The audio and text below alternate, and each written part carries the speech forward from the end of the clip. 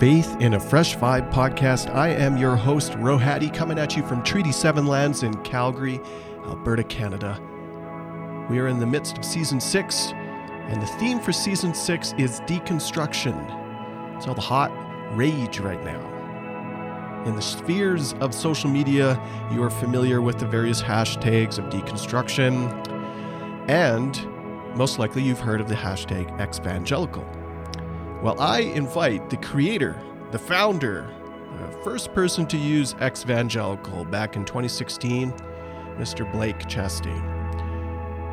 This series on deconstruction is one to help those who are filtering and processing through their past church experiences, wondering if there is a Christianity worth reclaiming. I don't know what your experience is, but my hope is that through this series and this season, you will be able to capture some pieces worth reclaiming and to help you along the journey of processing some bad experiences in your Christian or church experience. Blake comes to us from just outside Chicago, I believe. He is a writer and a podcaster. He has 2 podcasts, Powers and Principalities and the Exvangelical podcast. He's also a writer with a newsletter called the Post-Evangelical Post. I think there's a joke somewhere in there. And then this year in 2022, I believe, coming from Convergent will be his book, speaking a little bit about the life and times of the Exvangelical movement and the hashtag and his own story. So that's what we talk about in this podcast. In this episode, we draw his story into the forefront, but also talk about the trends around Exvangelical, past, present, and maybe what's in store for the future. Hey, before we jump into the podcast, don't forget you can support this podcast by liking it, by sharing it. Sharing is always the greatest way to tell all your friends about the ideas that you've heard on the Faith in the Fresh Vibe podcast. This is a part ministry out of Cypher Church, which is my church here in Calgary, but we also do online stuff as well, given the craziness that remains in the global pandemic. I invite you to connect in. Find me online at Rohadi, and you can also support the podcast by visiting rohadi.com and just checking out the links. I appreciate you listening. I appreciate the notes that you send in. So if something resonates with you or you'd like to see a particular topic discussed here on Faith in the Fresh Vibe, don't hesitate to write in. You could even send snail mail. That'd be really neat to get some letters. The address is somewhere on the website. Without further ado, thanks so much for subscribing, for being here. We'll jump into this fascinating conversation of internet history with Blake Chastain.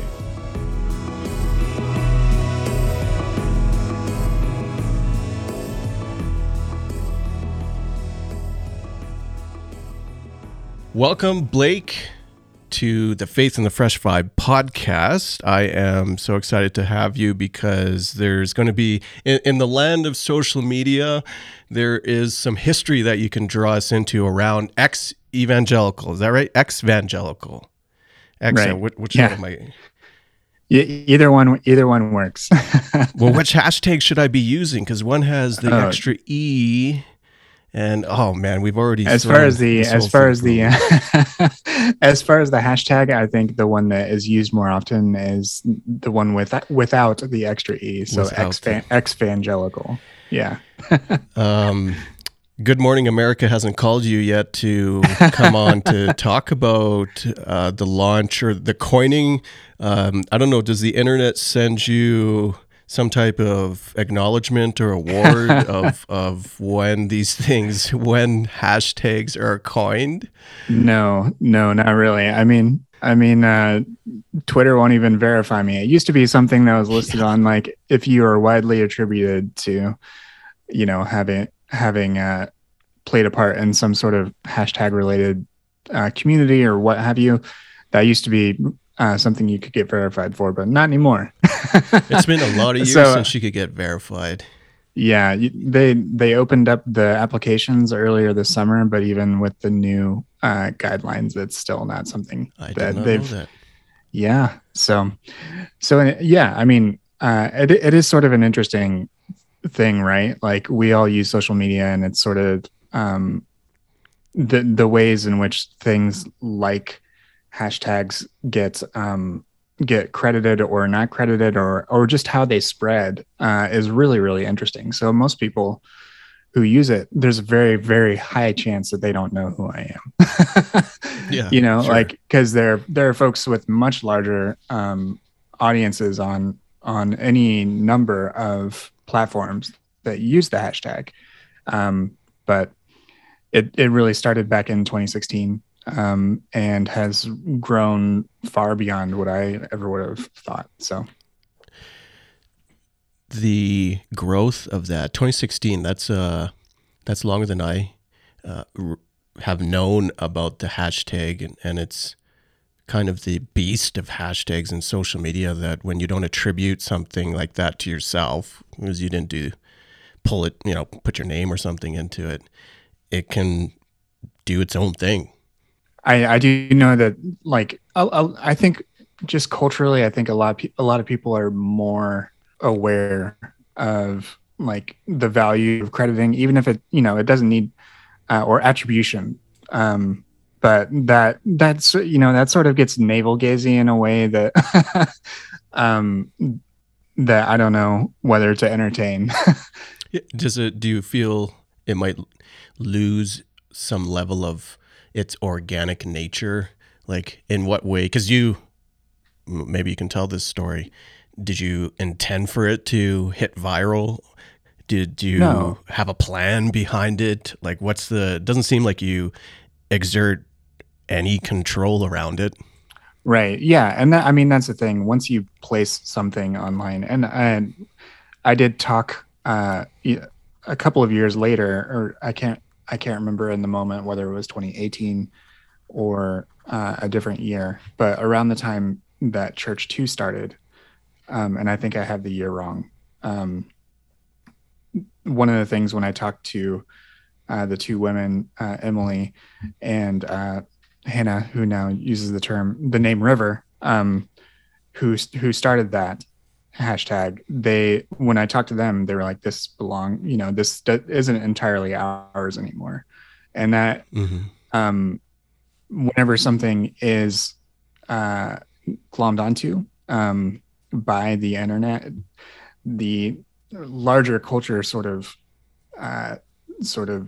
makes a claim to it. And I think that's sort of how these things work. And but I do also think that there's a bit of there's like all these different interesting interplays between when something like that happens, when communities, multiple plural communities, form around something like this. What's the difference between a community and like a following? Like when someone follows a certain particular account or creator, and what's the difference between community, following, and overall culture? Like all of these things are sort of things that my experience and being both a participant and an observer in this space for the past few years has made me be very sort of introspective about it in that respect. I guess it matters if you have some merch. You know, sweaters. If you don't do it, somebody's going to steal it. I mean, I like the art around your podcast, which we'll get to in a second. Mm-hmm. Here, I'd wear that T-shirt. Yeah, ironically, but no, I'd wear that T-shirt. Yeah, I do have some shirts. I don't hawk them very hard, I guess. We'll throw that in the show notes. Have you tracked the stats of it at all to kind of track the use, see if there's any trends that you've noted? Some of the tools that I've been able, generally, like right now, the ones that I can recall at the top of my head, like whenever you look on, I think TikTok has been the biggest surprise, just because it has generated so much exposure, and just that platform, I think, took everyone, including Mark Zuckerberg, by surprise. And now 1 billion people use that app, and it's got somewhere around, at this point, 400 million impressions there. There's around 45 to 50,000 public posts on Instagram using the hashtag. It's got around 100,000 daily impressions on Twitter. So TikTok is the beast. Yes. I mean, TikTok, I've heard of TikTok, but definitely not there. That is massive. Yeah. And I mean, the interesting thing is, like, John Piper's son, Abraham Piper, is really big on TikTok, has over 1 million followers, uses the hashtag sometimes. Like, and I mean, that's an example. Like, I've not had any interaction, but it's something that you can stumble across, and you'll find a different people that are exploring different facets of deconstruction, which I know is the focus of your series that you're working on. And I think that is really valuable, because the different perspectives that you can bring to this. My hope is that whatever this becomes long term, it won't just be some new liberal progressive version of what we learned in evangelicalism, and white evangelicalism in particular. Because if we're just carrying those same power structures and everything else forward, then I'm not sure. Then I'm not sure we've done enough. So the fact that there are multiple people using terms like evangelical to describe their perspectives and find like-minded people, then I hope that continues, because that's not some. If everybody that was using it was just another cis white guy like me, then I think that would be that wouldn't be as powerful. I think that's one of the criticisms of deconstruction, the movement, the not so much the hashtag, but I mean, if you could do demographic stats on that would be fascinating. But we see different influencers, I guess I could use that term, that are co-opting in many ways, or just people who are working through their own deconstruction, but it's typically been dominated by white folks, and probably because they're pulling out of white evangelicalism. But to echo you and the call to disrupt and dismantle power structures, we need far more voices and wider voices at the table to do that. And I'm not sure that's reflected in the current iteration, because I think historically, like, all this kind of deconstruction, but by another name maybe, has been happening. That our reality now is one that calls us into disruption and perhaps leaving the whole thing. But I don't know if the contemporary movement has the right voices in it to do that. It's hard to ask white people to pull yourself out of white supremacy if you are the prime benefactor of that at the same time. Yeah, definitely. And there's a lot of internal work that needs to happen. And for white people like myself, like, that is part of, I think Tori Douglas's work is perfectly named, because they use the podcast title White Homework, and that's what a lot of it boils down to, is white evangelicalism by and large perpetuates lots of whiteness and emphasizes it, and that should be a major part of it. And I think that's why even things like evangelical and people that are sharing that, I think that's why you see this constant dialogue between terms like deconstruction and decolonizing, and what is the best terms, what are the best types of communities. If it's just making white people more comfortable with, like, having sex when they want to, or not feeling, that's that I've seen that criticism, and it's like, oh, ex-evangelicals just want to have premarital sex. Like, That's supremely shallow. I see how you get there, but no, I know, that's just like banter on Twitter and places like that. yeah.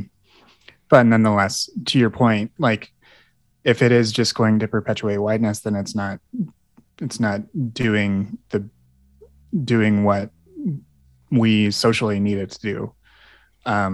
So I think that is something that can never be really lost in the shuffle. Like, Yeah, the challenge, as you say that, and it's great to hear, is there's no central voice, of course, to any of these. If there was, then it would cease to be a suitable vehicle for deconstruction of institutions.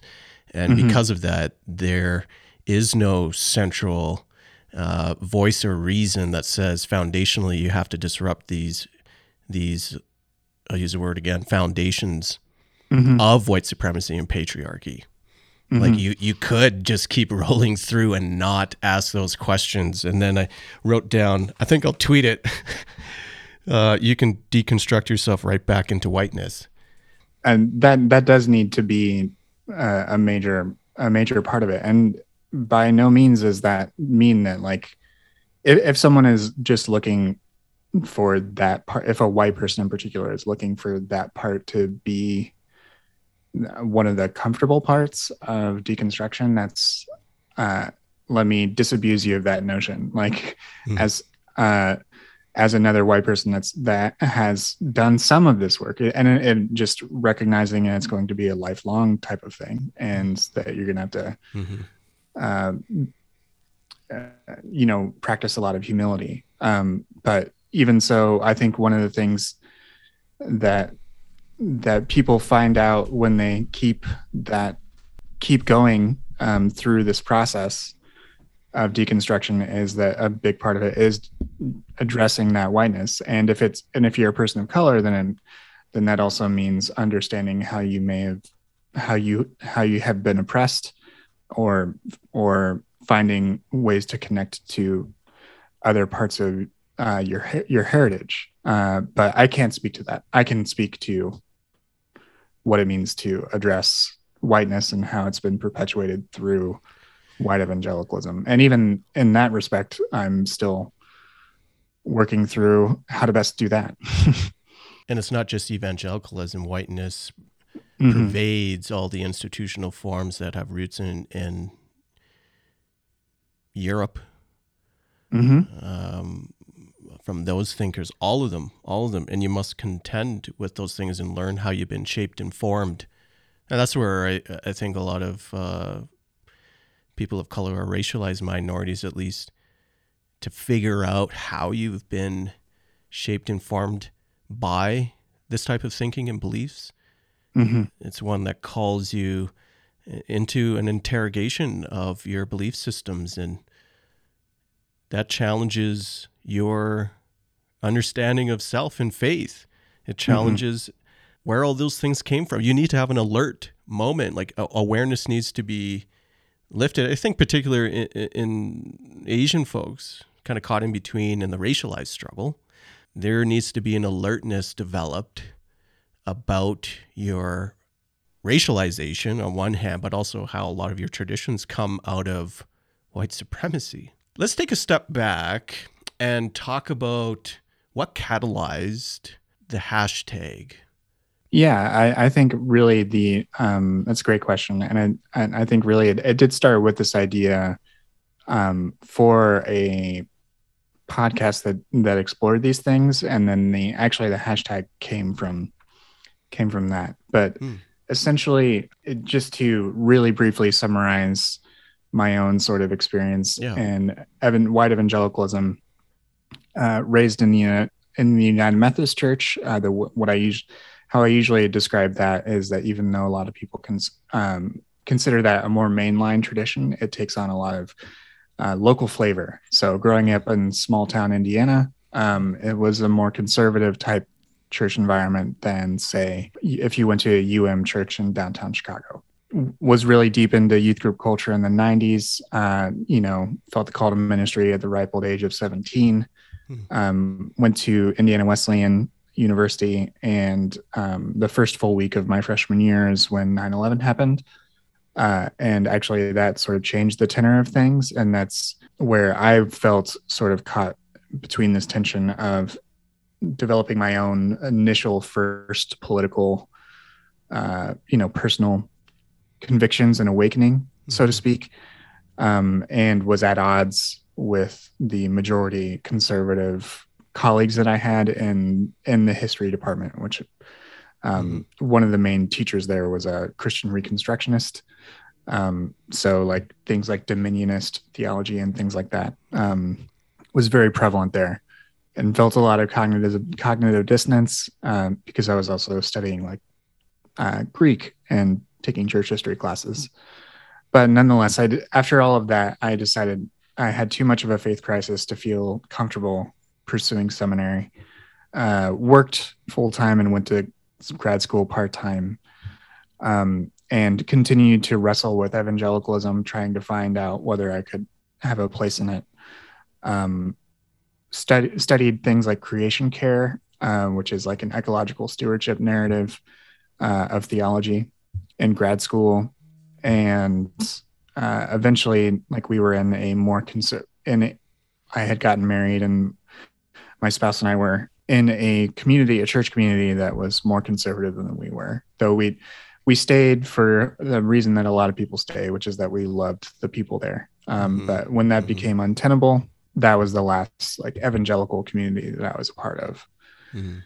The reason why I ran through all of that is just to say what really made me think about evangelicalism in this way was that both myself and some of my close friends and some of my friends that I knew just from college and high school that were deeply involved in white evangelicalism in one facet or another had moved away, had distanced themselves from that church tradition, that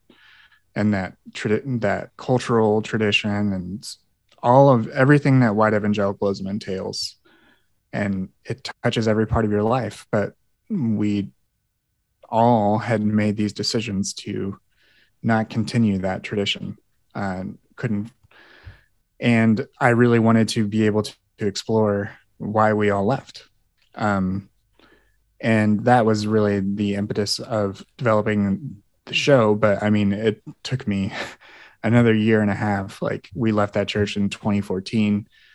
The first episodes of the podcast didn't happen until summer 2016. So that idea germinated for a while. But then, just as part of trying to find a way to share things online, it was just it was easy to, try to turn it into a hashtag. And then those early months and things like that, people like Chrissy Stroop and others that I met in those periods, like we started using that hashtag to develop some of that community there. Then it just snowballed from there. But really the hope was just trying to explore why we all left. That's a fascinating approach, because it's really an expose and a capturing of stories. The catalyst is storytelling, the why, which I find really, really neat, because that's a different take than what I often see, both in ministry, but you can find it anywhere on social media, that I'm reacting from a place of hurt. Someone wounded me. They wounded me bad. I'm hurt. I'm mad. And then we can kind of dwell in that space, and it can become toxic. That doesn't sound like that was your initial approach, but maybe, were there wounds there that catalyzed a move out?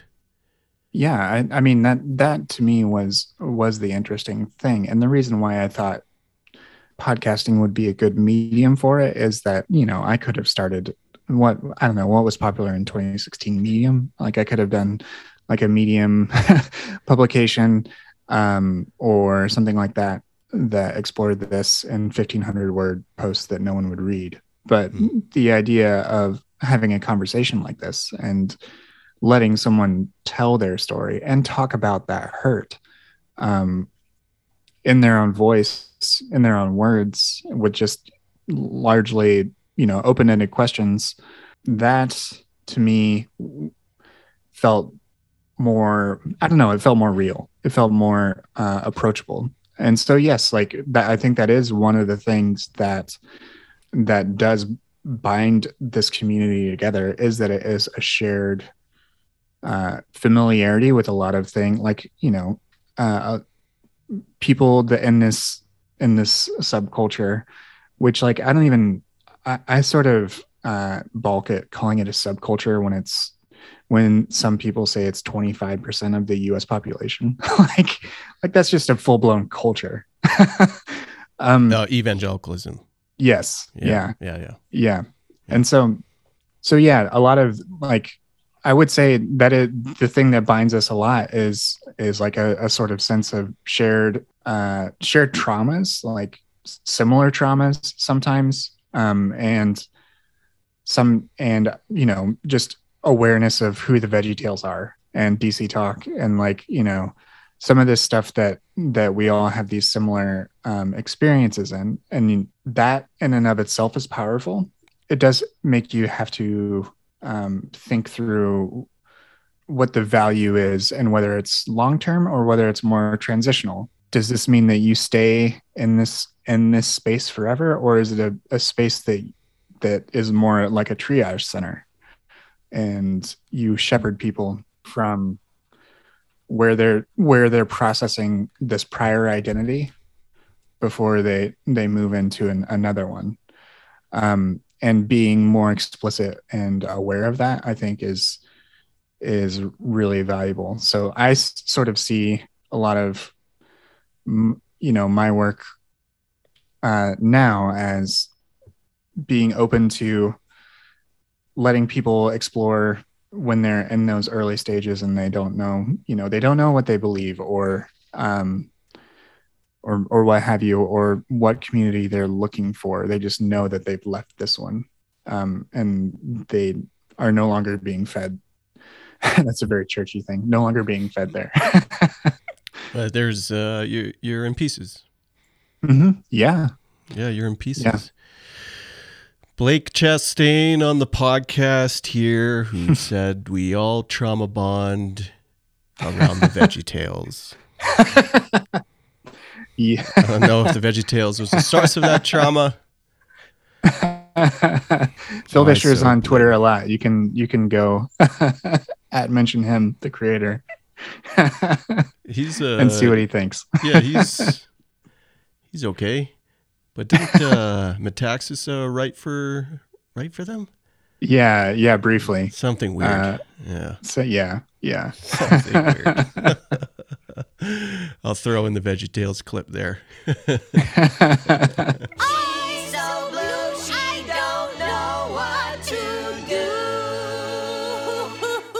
When you're bonding around shared either suffering or abuse, or you're just coming to a realization that you need to pick up the pieces.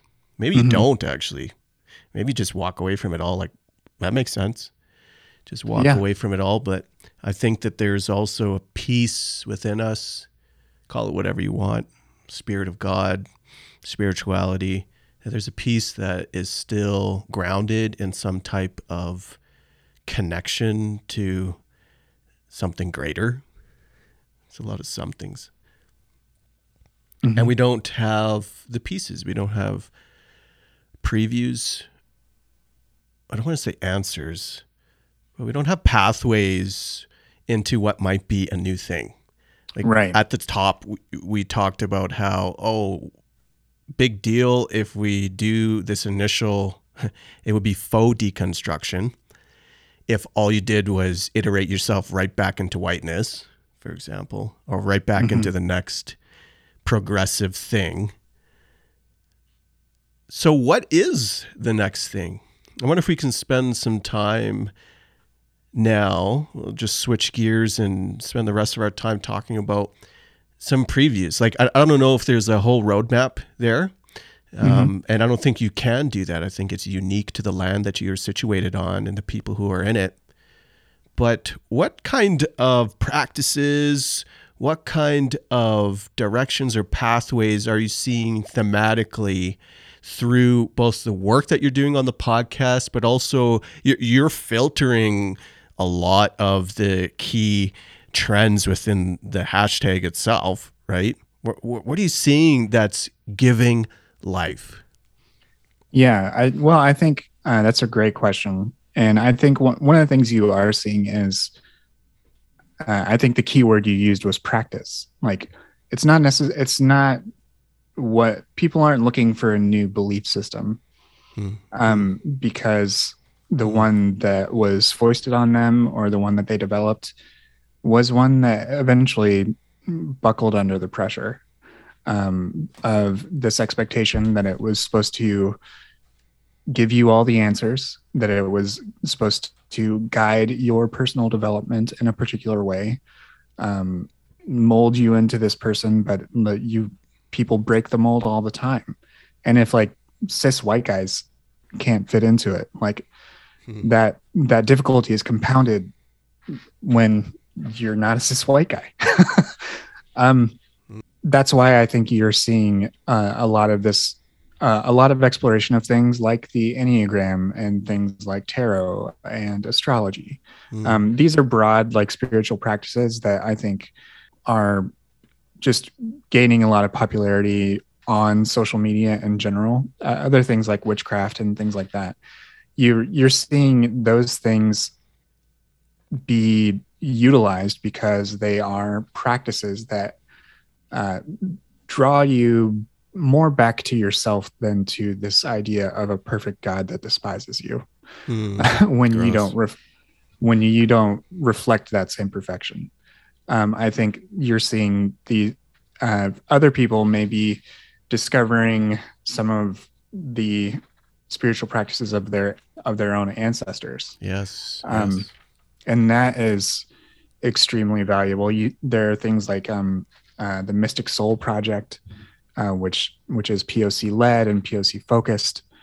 Talking to those things, you have other writers and workers like Caitlin Curtis, who talks about indigenous belief and what that means to reclaim that or to discover that for oneself after leaving evangelicalism. So I do think it is that emphasis on practice. I don't think that we're going to see something that leads in one particular path.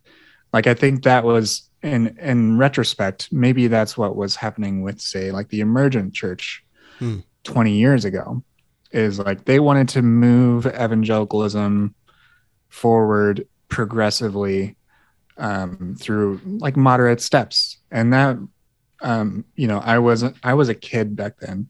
So like, but I'm sure that was something that they fought for and that they thought through and all of that. But I think what will happen now is that hopefully we can develop these acceptable coalitions where we can understand one another's differing theological positions, but still affirm everyone's autonomy, have some shared values in regards to autonomy and the value of humanity and spiritual practice, but not insist that you have to have this set of supernatural beliefs, or still believe in the divinity of Jesus. Like, I don't think it necessarily needs to stay a Christian thing, and I don't think it is. You have people that are interested in spiritual practices and those that just aren't. And I think being non-religious is clearly an option as well. But I think by and large, this like post-evangelical, ex-evangelical landscape will people will disperse into multiple traditions and root themselves there. But I think white evangelicalism has proven that it's pretty hostile to anyone that doesn't toe the party line. Well, if you don't have suitable answers, then that's a threat. Mm-hmm. Yeah. It's interesting that you talk about, you didn't use this word, but pathways that where deconstruction could take you, some religious, some spiritual, some not. Would you say one of the pathways of deconstruction is actually pulling yourself out of Christianity? Yeah, I mean, I think that is a legitimate path. Yeah, like I don't know. To me, the question, "Are you still a Christian?" is one of the less interesting questions on this. That's a good way to put it. on this sort of deconstruction journey that your listeners, that I'm on, that. Well, I mean, are you still a Christian? Like, that is still limiting you to what you think about the Apostles' Creed or the Bible. What do you mean? Yeah. And we mostly have that dominant picture in our mind when we mean that. Right. Yeah. And to me, it's the more interesting question is what's giving you, what makes you flourish? Like, what is affirming you, and what is making you value the world and the people around you? Because if your beliefs aren't serving you, then why are you serving them? I'm if that makes any sense. Like, if they're not permitting the possibility for you to live out your whole self, as you said, to flourish, then it's not giving life. Right. And I mean, Jesus talked about abundant life, and did we live an abundant life in evangelicalism? And if you did, then why the hell are so many people leaving? Well, it's certainly created, in my argument, across many intersections, but the primary ones around races, you're just never going to fit if you're not white, for white evangelicalism. But where's to get churchy now? I understand the Christianity baggage associated with it. Can you deconstruct yourself? I mean, of course you can. Of course you can. But where does Jesus fit in all of that? Which is like, I have to preface this. I don't know why I have to, but we have to, because it's okay. It can be interpreted as the typical evangelical response to alarm bells going off of, oh my gosh, you just worked yourself into something profane. Insert profane thing here. Yeah. Right? Yeah. You're advocating for this? And sometimes the answer perhaps is yes. But other times, I'm not sure if that would be my take, but what are you seeing in terms of, okay, Christianity, the religious stuff? We've heard that within evangelical constraints as well, but that language. Right. Where does that fit into the work of deconstruction out of the thing? Are you out ofing Jesus too?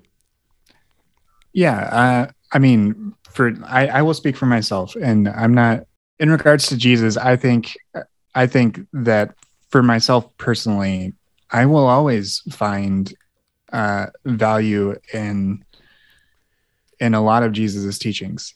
And that's not, that's not me dodging the question. I will elaborate here. For me, that means an answer. That was, I mean, it counts, but sorry. Okay. Go on. But even to elaborate a little bit more, for one of the key sort of things that guides my ethics is actually some teaching that I received in college about what's called the Philippian hymn, and that's in Philippians 2. This passage that in Philippians 2, it's in verse. It's not in paragraph because they believe that it's, and some scholars believe it was an early Christian hymn, and it talks about how Christ took on, didn't seek equality with God, but took on the visage of a servant. I'm messing up the language. I'm sorry, but he took on the image of a servant and served people. And that was something that was deeply imprinted on me. And it was this idea, it's this idea, very churchy, of kenosis, of self-emptying. And I think one of the things that someone like me can take from that is recognizing things in a different language, like privilege. Like that's not something, but abdicating or being aware of white privilege, and even though it's not something you can give up, being cognizant of it and working to address that in your own life and in society. And that is something that I think I'll always carry with me, even as my theological beliefs shift and change. And then, other elements of Christ's teachings in the Gospels. Those teachings that I think remain radical. Yeah, I would agree. I am compelled by Jesus. And I press against the notion that we have to discard Christianity, that we certainly have to discard Jesus. Like, no, because I believe they're both worth reclaiming.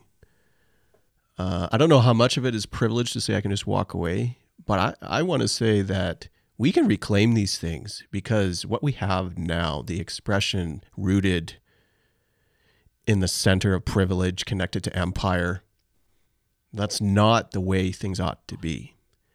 And so there's a little bit of fight in there, but that doesn't, I say that on one hand, where on the other hand, if you gotta go, you gotta go. Like, right. You don't gotta stay.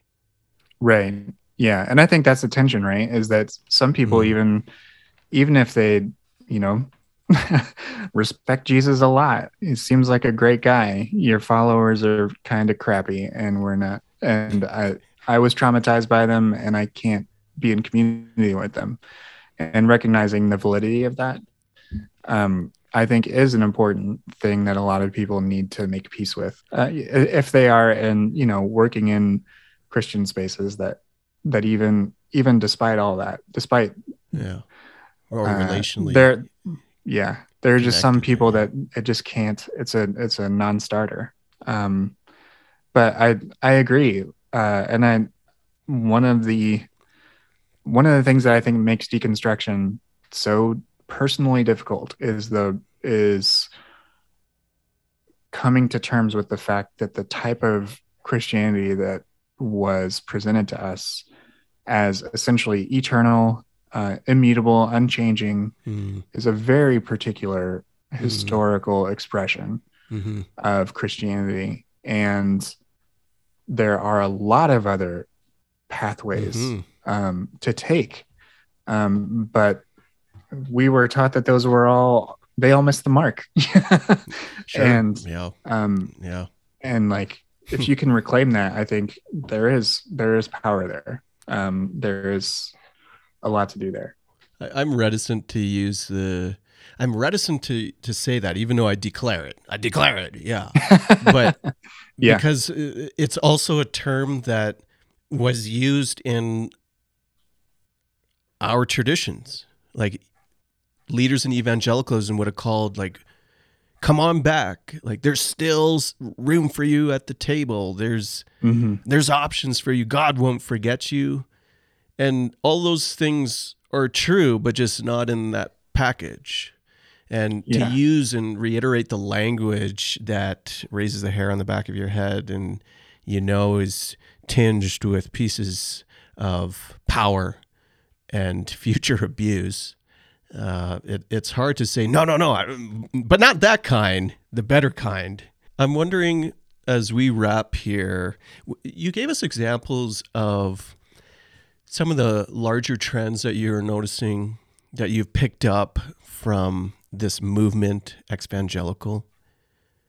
Let's bring it closer to home in community, your own practices perhaps, but also ones in your community. What is community, church, if I can use that term? Let's use it. Let's reclaim it. What does it look like? What are those practices that we talked about look like closer to home? Yeah. Great question. I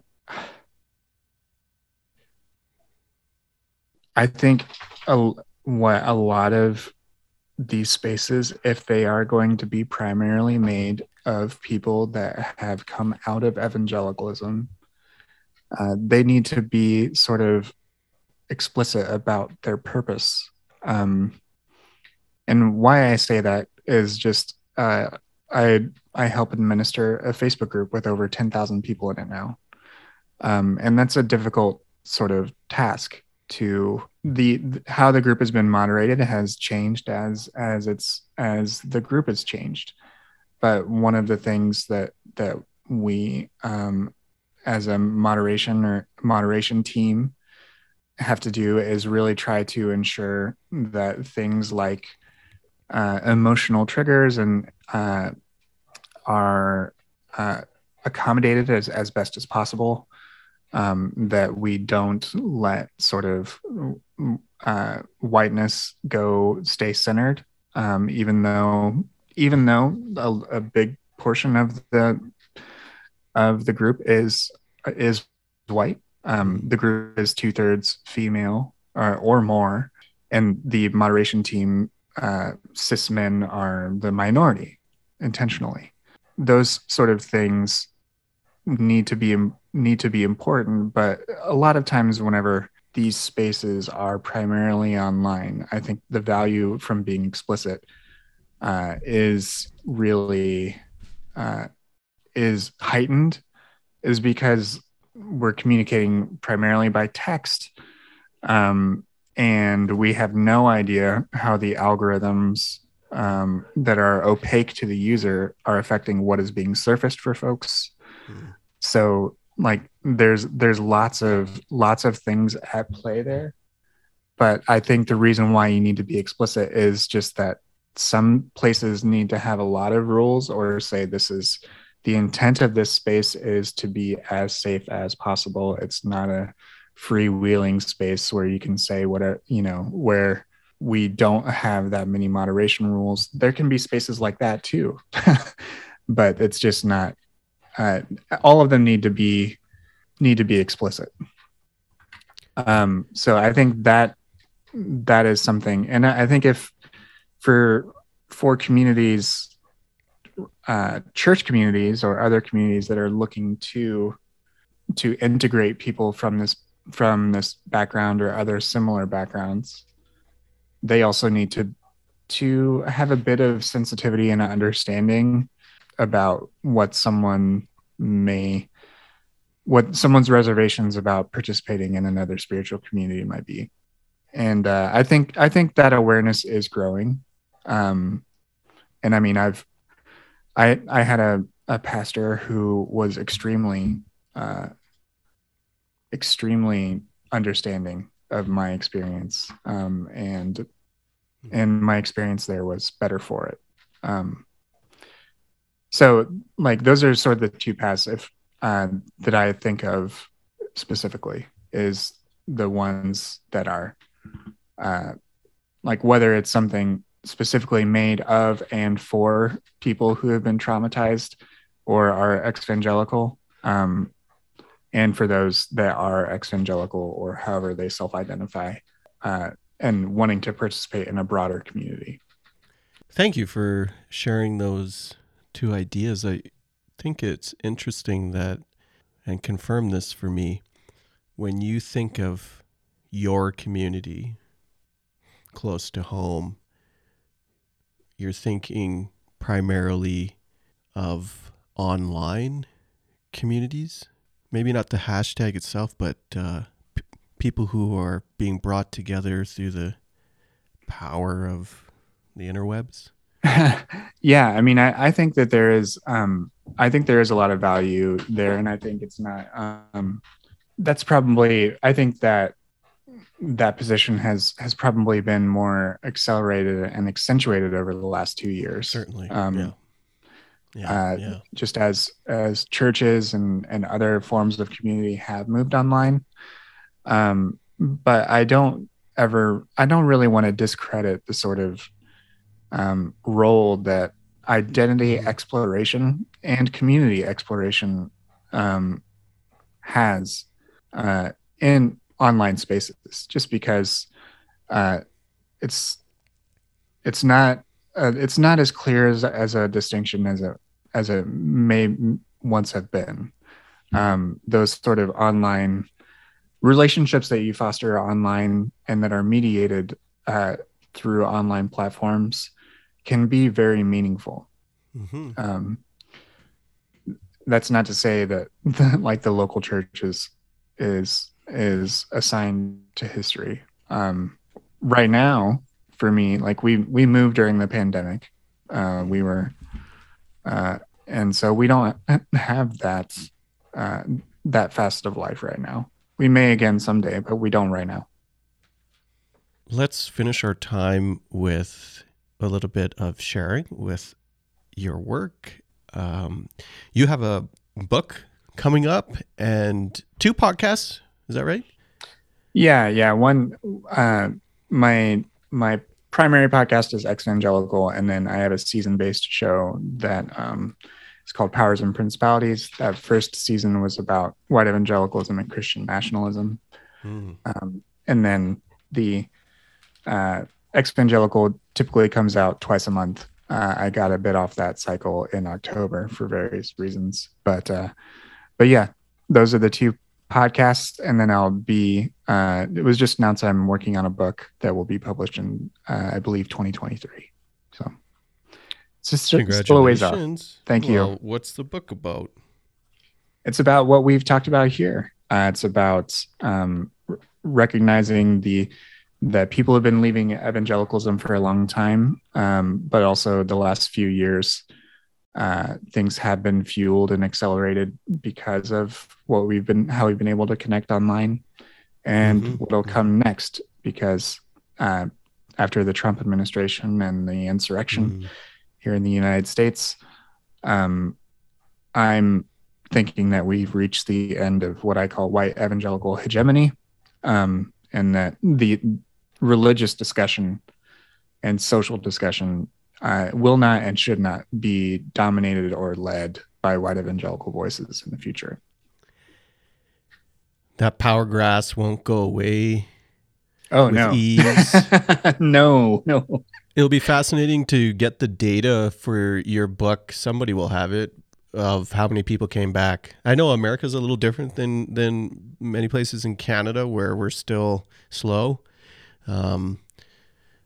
America's a little bit faster in coming back together for some churches, maybe not all. But yeah, I'll be really fascinated to know and read that in your book, of if you put it in, how many people actually came back, if that is an indicator of the collapse you speak to. Yeah. I'll definitely be working some of that in as well. Anything else you'd like to share or point listeners to that you're creating, other than your sweet T-shirt merch? Hashtag Ex-Evangel. I'm swear I've seen it. Yeah. You can find, links to merch and everything at the website for the podcast, exevangelicalpodcast.com. I also do a newsletter called the Post-Evangelical Post, because all my ideas begin as puns. So that's at postevangelicalpost.substack.com. There's free and paid things there. I'm focusing on that instead of Patreon right now. 25% of of net revenue after processing fees and things like that is donated to groups that serve communities that have been harmed by white evangelicalism. So you can find out more about that at the Post Evangelical post.